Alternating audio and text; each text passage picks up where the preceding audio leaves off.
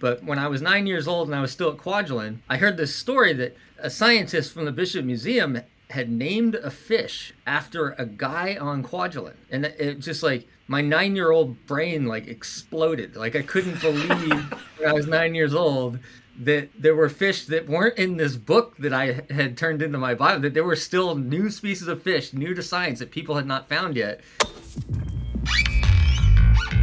Off-Gassing, a scuba podcast with host Nick Hogel.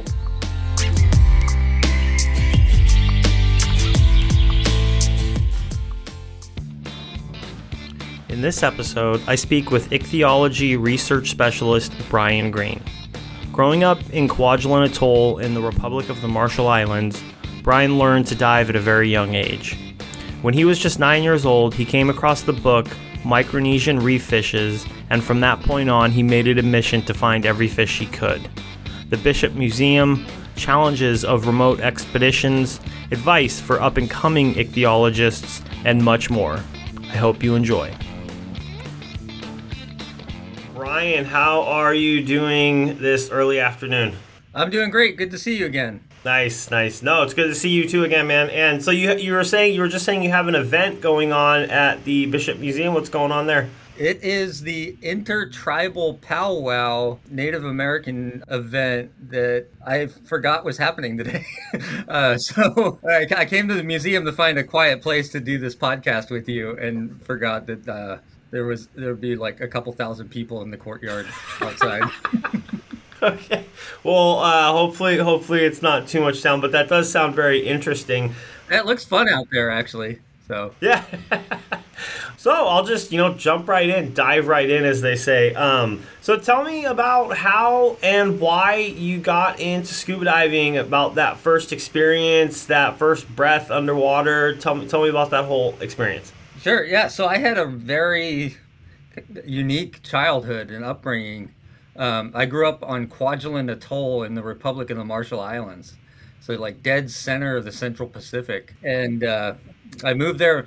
My parents moved there when I was just 6 months old, and I basically, my entire childhood was adventures out in the Central Pacific and Micronesia till I graduated high school and came to Hawaii to study marine biology. But what brought your parents out there? So my dad was a contractor for the government, and the U.S. government has a small base at Kwajalein in the Marshall Islands. So he worked out there most of his career, and it was just a really cool, unique place to grow up. And it's very small. So the island, the actual island I grew up on is it's the largest coral atoll in the world, but the actual island at the southern end of the atoll is only 3.5 miles by half a mile. So it's super small. Most if you look at like satellite images or aerial images, it looks like mostly runway.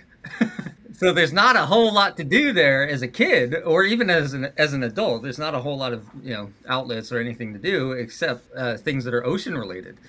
Fishing, diving, snorkeling, water skiing. That's what we did as kids. But we're surrounded by the largest lagoon of any atoll in the world and beautiful, healthy coral reefs, especially back then in the 80s. I just sort of became a fish nerd at a super early age.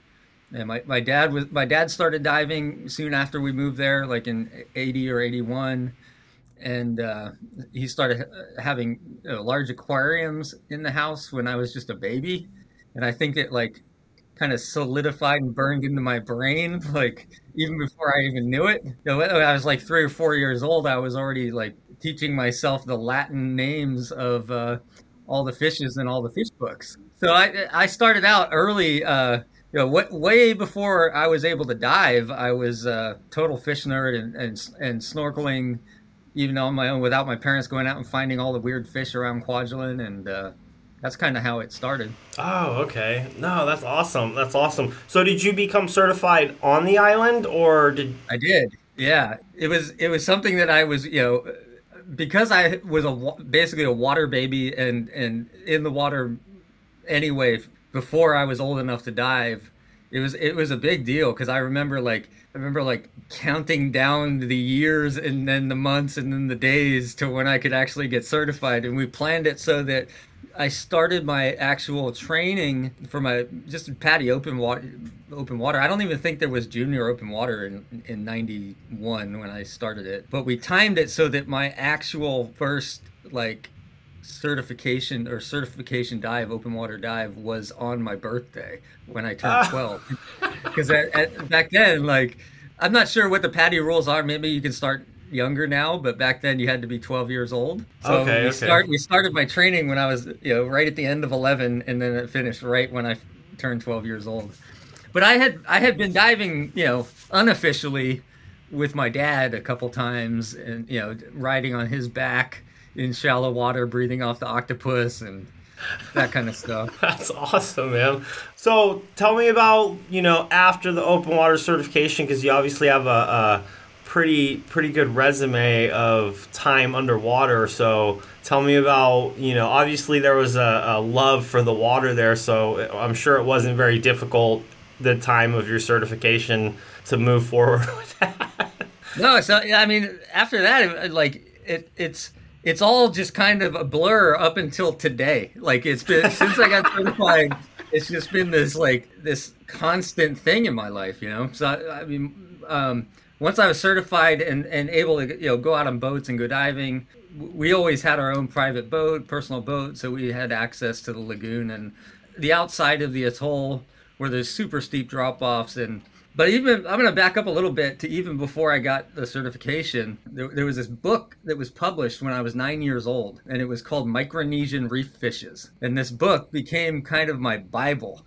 I wouldn't put it down. I would take it with me everywhere. And I basically memorized all 2,000 species of fish in this book that occurred in the Central and Western Pacific. And I made it my mission to find every single one of those fish that occurred in the Marshall Islands I was going to find. So I've always thought of diving, even free diving, scuba diving, rebreather diving, everything I've always thought of it as a tool for me to find fish.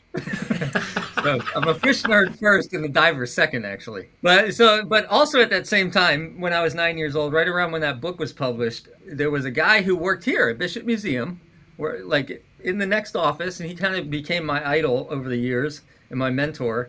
His name was Dr. Jack Randall, John E. Randall, and he was the most prolific diving ichthyologist, or actually just ichthyologist in history. He named more species of fishes than any other scientist in history, and he started his career right as scuba was being introduced to the public. He actually, before you could buy a commercial Cousteau style scuba rig, he was buying military excess parts left over from World War II and rigging them up into some kind of dive apparatus. He built his career as basically the pioneer of coral reef exploration because he was in the right place at the right time, and he was also a fish nerd. So he spent most of his career here at Bishop Museum, where I am right now, traveling all around the world, mostly in the Central and Western Pacific, East Pacific, and named over 800 species of fishes. And that's because up until you could scuba dive and actually go onto coral reefs and see what was happening there, the only other way to catch fish was hook and line. And there's a lot of fish that only eat plankton or only eat coral, and they're not going to take a hook. So he became my mentor later in life. But when I was 9 years old and I was still at Kwajalein, I heard this story that a scientist from the Bishop Museum had named a fish after a guy on Kwajalein. And it just my 9-year-old brain exploded. I couldn't believe when I was 9 years old that there were fish that weren't in this book that I had turned into my Bible, that there were still new species of fish, new to science, that people had not found yet. And that if you found one, somebody would name it after you. And it just opened up this whole new world to me. So that kind of even, well before I was studying marine biology officially or working at Bishop Museum or even into the technical deep rebreather diving, I was looking for new species of fishes, from That's an amazing story. So tell me about the path into, actually finding fish and ichthyology, because obviously there was a drive to get there. Once I was started diving, as a young teenager or older kid, that just opened up a whole new world to me, especially living where I lived in the Marshall Islands on the outside of the lagoon on the outer reef. You have these super precipitous, almost vertical drop-offs that just like go into the abyss. I mean, it's almost 10, 15,000 feet deep, not far from shore in the Marshall Islands. So I started noticing the fish got weirder the deeper I went, and that's not just because I was narked, but like I started noticing even before I knew that this was even a thing, that if I was pushing down past 40 meters or so, I was seeing things that shouldn't be there or nobody had ever noticed. And then when I was in high school is actually when I found my first new species of fish that didn't exist in any book, and I didn't know what to do with it. And a friend of my dad's put me in touch with that Jack Randall guy here at the Bishop Museum, who had named that fish after the guy on Quadge. And that opened up a whole new world, because I met Jack Randall here at Bishop Museum when I was 16 years old in the office right next door to me right now. He told me about this guy that was doing these crazy rebreather dives, finding new species of fish, named Richard Pyle. And I was like, who's this guy? And so Rich and I, we've been dive partners for the past 25 years, but like we independently were doing this until we were kind of put in touch with each other by Jack Randall. He was Rich is a little older than me, and he was doing the technical diving stuff in the early 90s that put him in line with the advent of commercially available rebreathers. I was a little bit younger, so I didn't have a chance to get into rebreathers till like the late 90s. But that was also at Kwajalein with a film production, or I think it was just a single film, but it was a public broadcasting thing called the Silent Wrecks of Kwajalein Atoll or something like that. Even before that, so I think back to when I was like 14 or 15 years old, I had seen this article in one of the dive magazines about this crazy guy named Bill Stone, and he's building his own rebreathers to explore these deep caves. And this is well before I even knew Jack or anything about Richard Pyle or anything really about what the possibilities of deep reef exploration were. I saw these rebreathers in this magazine, and I read it. It's like, they can stay down for 8 hours. They can go to like 350 feet. I was like, I gotta get one of these. I remember like I found this magazine at the library on Kwajalein, and I took it home. Like I stole it from the library, and I took it. I remember taking this magazine to the soccer field and showing my buddies. I was like, guys, I need to get one of these. And they're like, okay, whatever. You do that. Do whatever you're going to do. So before you, obviously, I mean, you eventually landed at getting a rebreather. But before that, when you were diving to find these fish, were you kind of pushing the limits of? Oh, I was definitely pushing the limit. Yeah. And I was kind of doing it blindly. Like I didn't have access to, it wasn't really until like the earlier mid 90s that anybody was publishing books on technical diving anyway. But I didn't really have access to that. The only access to information I really had were the early days of the internet. So I was pushing on deep air down to 70, 80 meters, trying not to get bent. Then I learned about helium, and I started putting. My mom actually ran a balloon business, so I had access to helium, and I figured out how to put some of that in my tanks. But I didn't have proper computers or decompression planning software back then. I was just kind of cutting the air with a little bit of helium. So yeah, that was early days. Yeah. So at this time, were you just solo diving, or did you have a buddy to go down with, or how? Technically not solo diving if you consider my friends or my dad being 50 meters shallower than me, but at the same dive site. But yeah, at depth it was definitely solo. Wow. I had a couple buddies who were like in high school who were interested in fish as well, but like not to the same extent I was. And we would do like 60-meter air dives after school, no problem. But like any of those deeper dives, I wouldn't really tell anybody about them. I'd just do them on my own. Fast forward a little bit. When did you eventually get your hands on a rebreather? In like 99 or 2000, when I did that thing with PBS, and it was not the right rebreather. It was a Draeger Dolphin, the semi-closed circuit thing that they were selling in the 90s. And I quickly learned that It did not have the proper application for what I needed it for, and I sold it almost immediately. But then just about 2 years later, I was able to get my hands on actually Tom Mount of INTD. I bought his Cislunar Mark V closed circuit rebreather, which was the right tool, and I would still actually be diving that today if I had all the spare parts.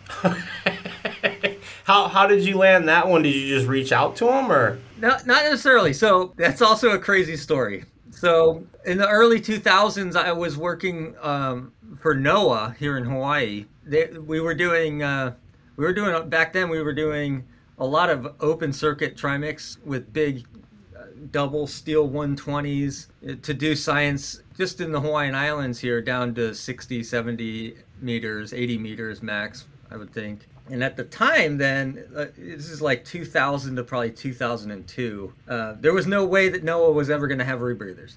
Like it was a big enough deal that they were allowing us to do this open circuit trimix diving, and it was very hard to convince them to go the rebreather route. From a safety standpoint, or? From a safety standpoint, and it was still, early 2000s, just commercially available rebreathers like the Inspiration and the Cislunar, and I think the Meg was out by then.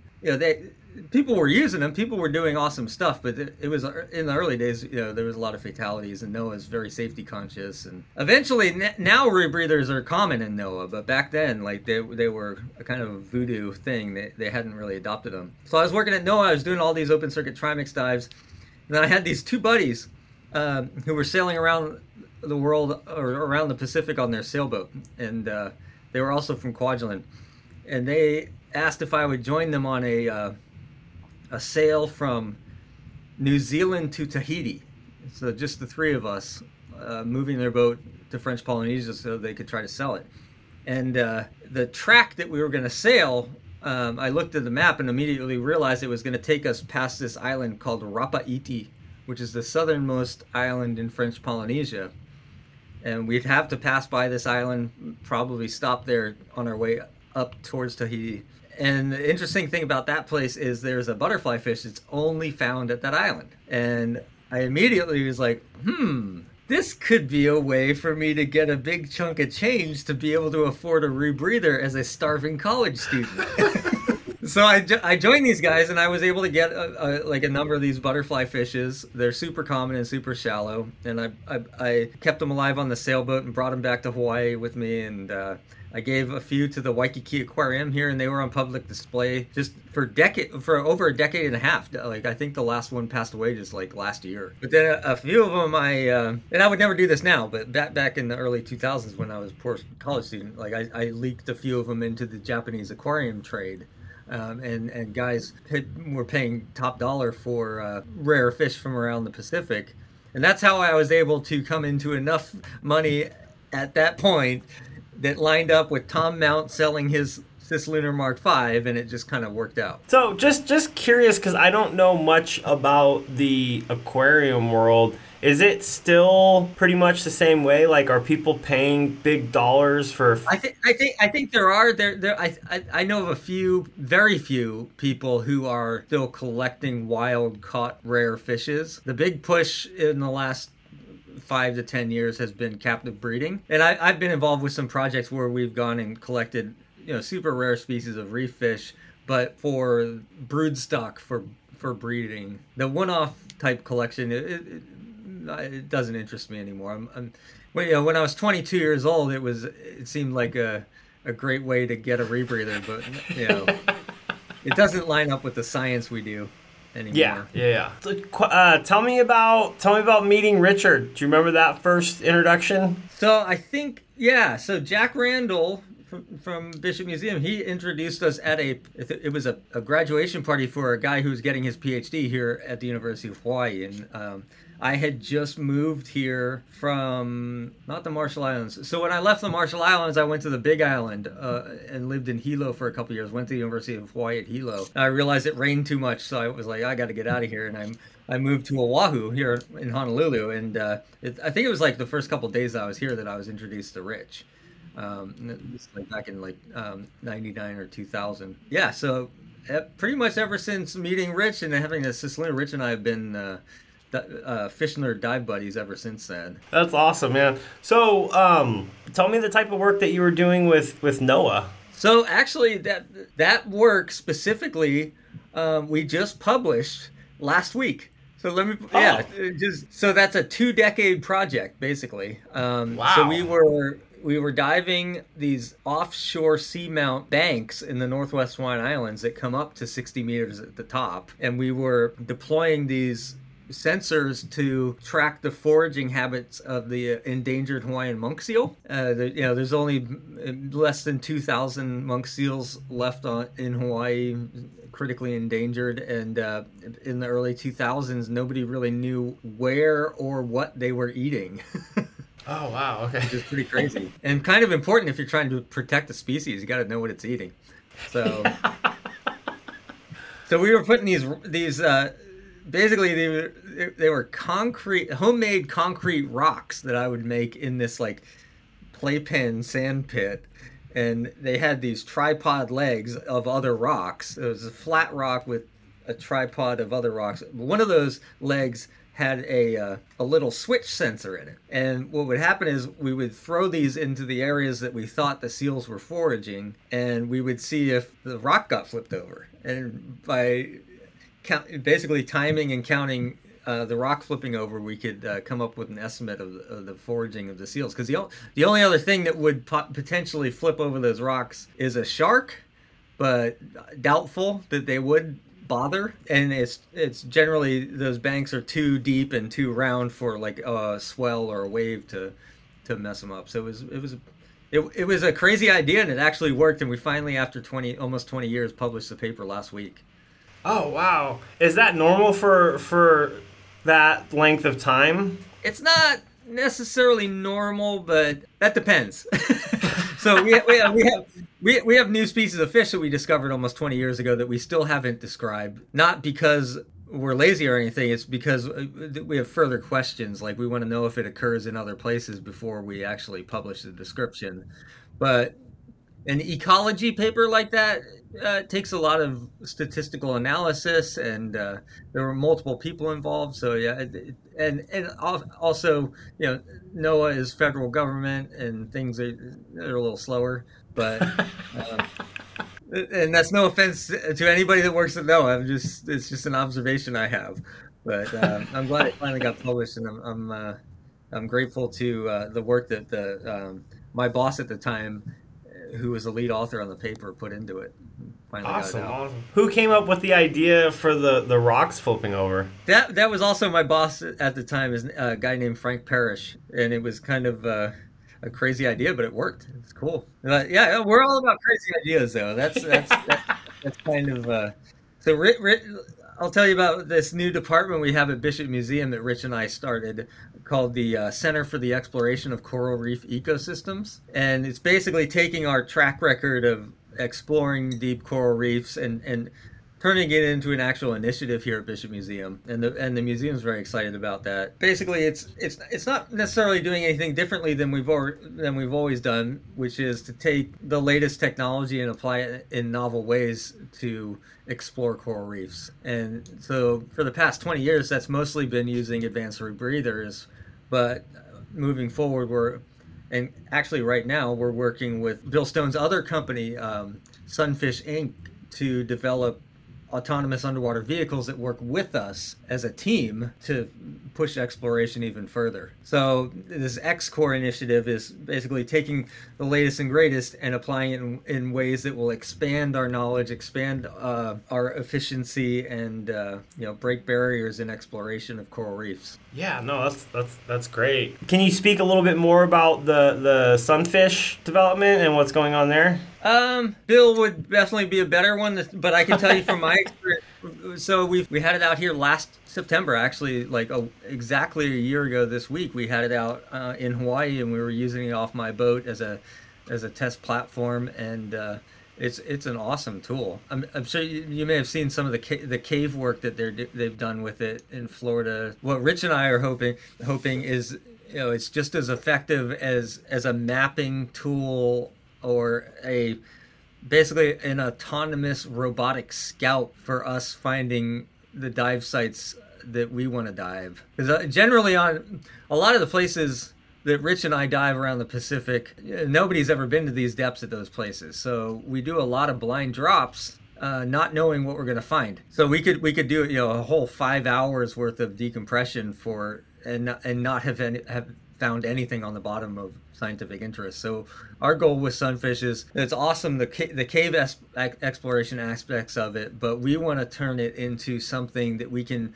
throw over the side of the boat. It can go down the reef slope or drop off and scout out the fishiest looking places for us, or the coolest cave or something like that.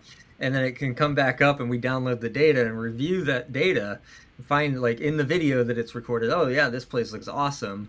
The robot will it has ways of knowing where it is underwater, so we could have a pretty close approximation of where that spot is. What I anticipate is we do that for a couple days at the start of an expedition, and then you go and hit the best spots instead of these blind drops where not necessarily a waste of time. We can always be productive, but we tend to get more productive as an expedition goes on, as we get used to an area. But if we could have a scout that could go find the best areas straight off the bat, then we could just hit those and be even more productive. So, and then our other hope with the robot is, in a future iteration of it, is for it to act almost as a robotic dive buddy that is communicating with our rebreathers wirelessly underwater and transmitting information up to the surface, and potentially carrying bailout.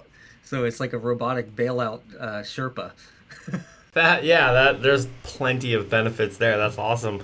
So I obviously know I've done a little bit of the reading, but any listeners out there, tell me a little bit more about like the Bishop Museum, what you guys got going on there, your role there. How did you end up there? Like exactly, I mean, I know you were the Jack Randall, but how did you end up with your first position there? Yeah, so we are the Cultural and Natural History Museum of Hawaii, well over 100 years old. In the department that Rich and I work in, we have what's probably the largest collection of Indo-Pacific coral reef fishes in jars of any place in the world. So we right behind me, behind this wall, is I think about 140,000 fishes in jars of alcohol. And most of those are what we call, well, not all of them, but the most important ones. There's an entire wall, and it's mostly because of the work of Jack Randall. Those are the specimens that we call the types.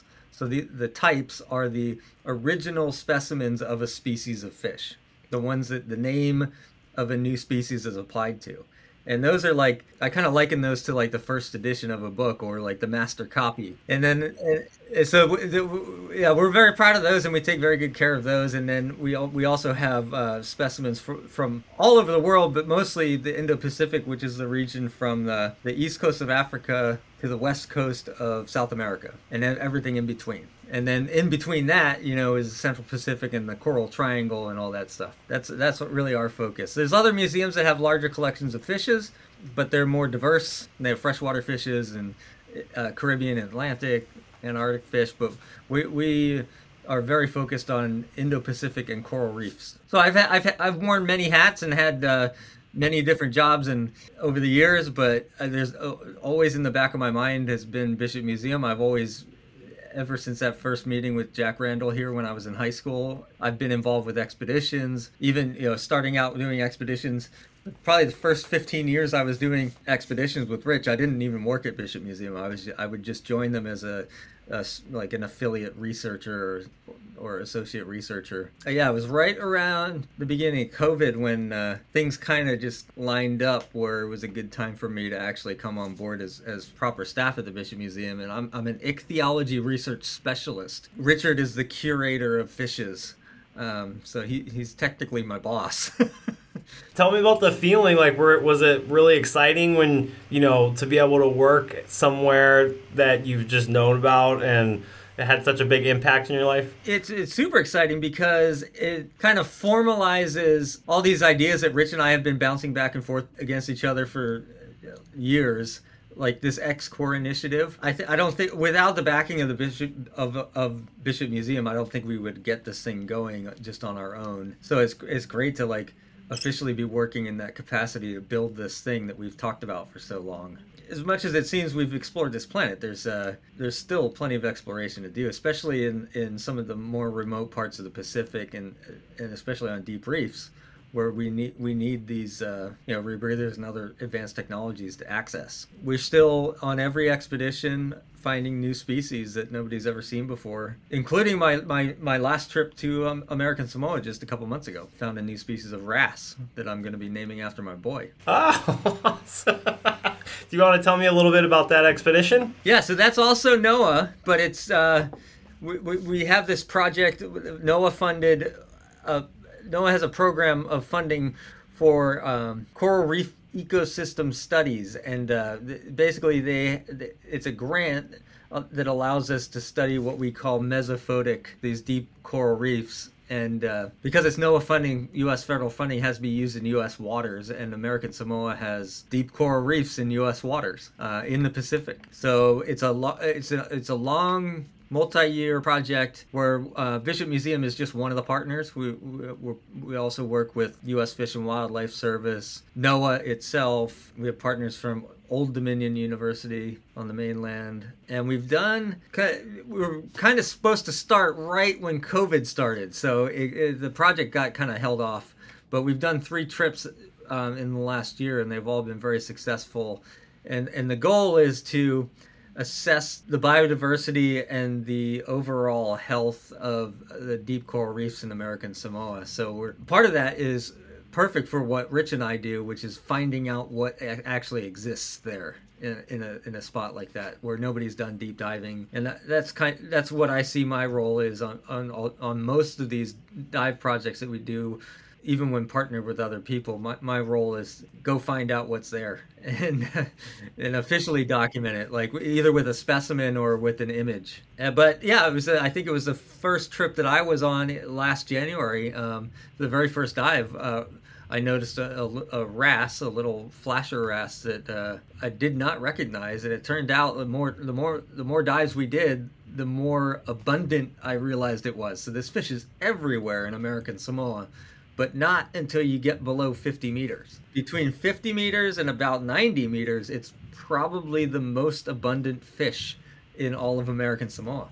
And it turns out that it's also a new species of fish, which is pretty cool. Yeah, and so you're naming it after your boy. Have you I'm sure you told him. How does he feel? Well, he's only 2. Yeah, he's only 2. So he doesn't quite. He's seen the fish. He likes the fish, but he won't understand for a while. You have a So is that? Do you have only one boy? You have any other children? Just one 2-year-old boy. Okay, cool. No, I'm sure he's gonna. Hopefully that's, as he grows older, he can recognize how awesome that is. So I think he will.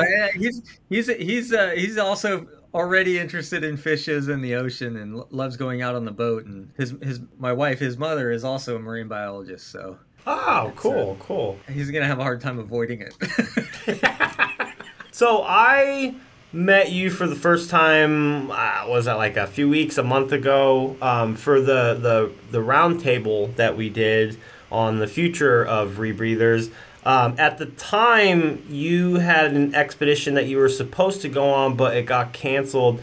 Is that anything that you can talk about, or is that kind of a hush-hush thing? No, it's not hush-hush. So that was part of this multi-year NOAA project that we have, and we hadn't even planned to go on this August trip, but it was kind of a bonus for the multi-year NOAA funding. We fly down, we bring all our equipment, we hire a local boat, and we have the logistics wired. It's like clockwork now. It's super efficient. We have an awesome. There's a Kiwi guy down there that has an awesome power catamaran that's set up for easily 5 or 6 rebreather divers. So we have a good setup, but it just happened that NOAA was going to have one of their research vessels in the area in August, and we were invited to potentially use the ship to go to some of the more remote islands that we couldn't access from shore-based operations. Unfortunately, it all kind of fell apart at the last minute. We were still planning a shore-based trip in January and a few trips next year, but I don't think we'll be doing it from a large research vessel. down there. So is that kind of a common thing in expeditions? Just things canceling last minute, or Not really. That was kind of a weird one. I've never, in 25 years of doing expeditions around the Pacific, that was probably a first. Normally, things come up all the time, but you work through them. This one came up. The issue that Noah was having that prevented us from joining them was so last minute and so abrupt that there was no getting around it. And the way that they have a very busy schedule, so when they plan these basically multi-leg research trips with their research vessels, like if something messes up that prevents your section of time from working out, they have other things planned right behind you, so they can't shift your time or change dates. It's just the way it is. Normally, when we're in charge of our own expedition and we're in charge of the timing and everything like that, like if things pop up, hurdles, hiccups, whatever, we just work through them and shift things around until we get it done. do you have are there any highlight expeditions, any ones that stand out above the rest? Yeah, actually, about 15 years ago, Rich and our friend John Earl and we did a trip across Micronesia with the BBC and filmed a series, a 3-part television series with the BBC called Pacific Abyss. And I think it's available online somewhere. You can probably find it. It was all rebreathers. Even the cameramen were down there at 400 feet with us on Mark 15s with custom at the time top of the line camera systems to film us. That was kind of a very eye-opening experience, because it was the first time that we had a ship in the Central Pacific and we could go do these technical dives at some of the most remote places. There's no airport, so you can't fly in. And we as a fish nerd, it's when we started realizing that there's some weird transitions happening as you move east to west in the Pacific. And that was kind of a highlight trip, because we started in Truk Lagoon, Chuuk, and we ended in Palau. And we went from Chuuk to Puluat to Feist to Ulithi to Yap to Palau. So this is a long trek over the course of a month, and we found some of the most conspicuous, like, jaw-dropping new species we've ever found. We found on that trip. That was just kind of an eye-opener into how diverse and how complex deep coral reefs are in the Pacific. And ever since then, we kind of try to emulate that trip. Was there so there was obviously a pretty big crew that went on that trip. I mean, the cameramen are on rebreathe. Yeah, so they had the BBC had their own production team and all that kind of stuff. But they left us alone to kind of just do our fish nerd thing, which was the cool thing. And there were some really great guys. The late Bob Cranston was the cameraman for us, and the host of the show was Mike Degree, who unfortunately also passed away not too long ago. But it was a really, really good trip. But they're all, I mean, anytime we find a new species of fish, it's like memorable. Like it's like, I'm not saying that was like the overall best one, but like I think as long as we still get to go to cool places and dive cool places and see and find fishes that nobody's ever seen before, that's all that matters to me. It's fun. And then sharing it, obviously, like it's cool. It's cool to find these things, but then to share it with the world and with science, present it properly. That's the reward. Yeah, no, for sure. So, I mean, I don't know how it works. I'm assuming you have future expeditions plans. Is there an upcoming one that you're pretty excited about? Just in the past couple of days, I've been formulating a pretty cool plan to a very remote island in the Central Pacific that nobody's ever done this kind of diving at, but I'm not going to name that island yet. But other than that, we have a couple trips to Samoa in the works for early next year, and Rich and I are going to work with some fish biologists in the East Pacific, off the Pacific coast of Panama in February, hopefully, which is cool. not our normal area as Pacific Island dudes, but it could be some really interesting fish. So I won't pry into the name of the island, but I do have a question. So what does it take to, like, what are you doing to plan for a new expedition? Like, what kind of? Right, that's the tricky part. So for any of these islands in the Pacific, logistics are incredibly hard. So you first obviously you have to make contact with the local government and get proper permissions, but then you have to figure out how to get your stuff there. And it's a very convoluted process that can take a very long time. Because we did a trip a few years ago to the Solomon Islands, and we had to ship our stuff from, by stuff I mean helium, oxygen, bailout bottles, rebreather's orb, everything you would need for consumables on the expedition. You got to package up on a couple pallets and ship to wherever you're going, and it's pretty convoluted. Like when we did the Solomons trip, our stuff left Honolulu, shipped to Los Angeles. From Los Angeles, it went to Fiji. From Fiji, it went to New Zealand. From New Zealand, it went up to Australia and then to the Solomon Islands. And it took like 8 months for our stuff to arrive. And in the entire time, we're just crossing our fingers that it actually gets to where we want it to go. So there's all kinds of convoluted pathways of getting things around the Pacific, and that's always the tricky part. And then once you figure that out, you got to figure out if the airline is going to continue flying to the place you want to be going. That's another issue. Okay. So, and then and I don't even know why this just popped in my head, but like, so obviously I'm assuming like you're bringing your own provisions as in food and things like that, or like how does that even work out? Not necessarily. Most of the places that we do these expeditions, because we do have to fly in, because we don't, in an ideal world we would have our own fully funded research vessel and just go do this all the time.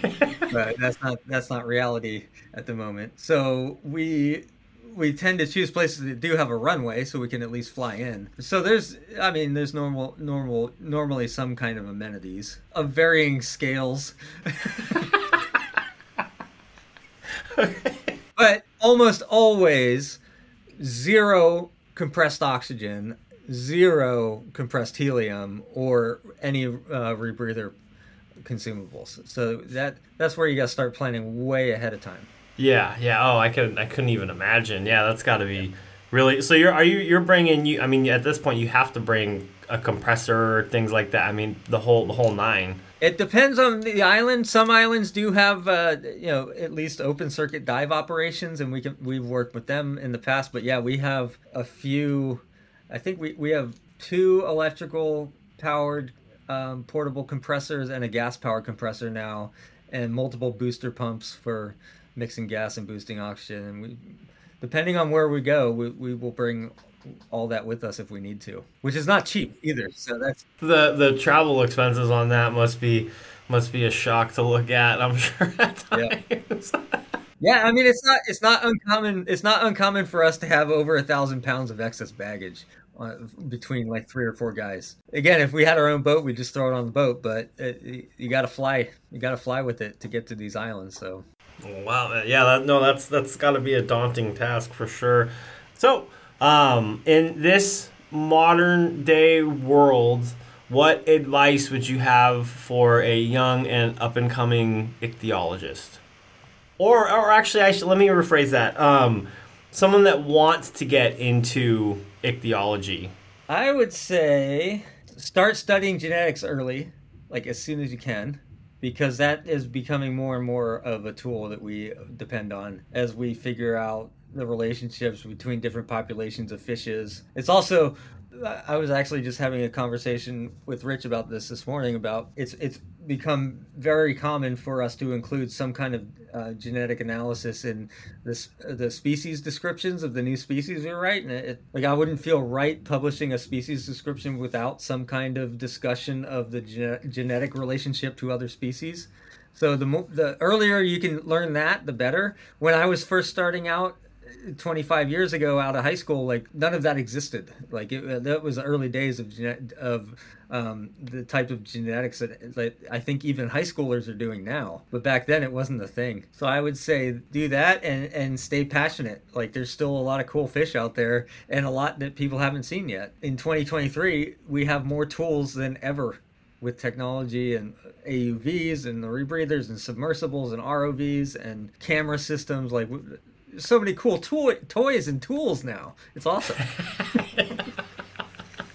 Awesome, man. Awesome. And then any final thoughts? Any last words of advice for the divers or rebreather divers or ichthyologists? Let me back up to, I made a statement really earlier in our conversation today that I was a fish nerd first and then a technical diver second. I think you got to people need to keep that in mind. The type of diving that we do does have risks, and doing this kind of diving for diving's sake isn't quite enough. Everybody needs to make their own kind of personal risk assessment judgment call about whether or not their passion is being fulfilled through the diving. Well, I have this conversation with people pretty often, and if it weren't for my interest in fish, there's no way I would be diving a rebreather at 150 meters, you know?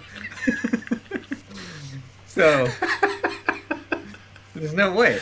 It's not worth it. So that's my advice, is just everybody, if anybody wants to get into this kind of diving, make sure you do it for the right reasons, and you make that risk assessment for yourself. Awesome. Well, I really, really appreciate you coming on to the podcast today. Thank you very much, especially, Saturday Saturday, correct? Yeah. The time difference threw me off a little bit sometimes. Like, Hawaii still throws me off. I'm used to the States, like California, like from the Pacific to the East Coast, but for some reason the time difference in Hawaii always throws me off, and I have to double check, triple check before. But thank you very much for coming on to the podcast. Yeah, it's been great. No, it's I'm glad we were able to do this.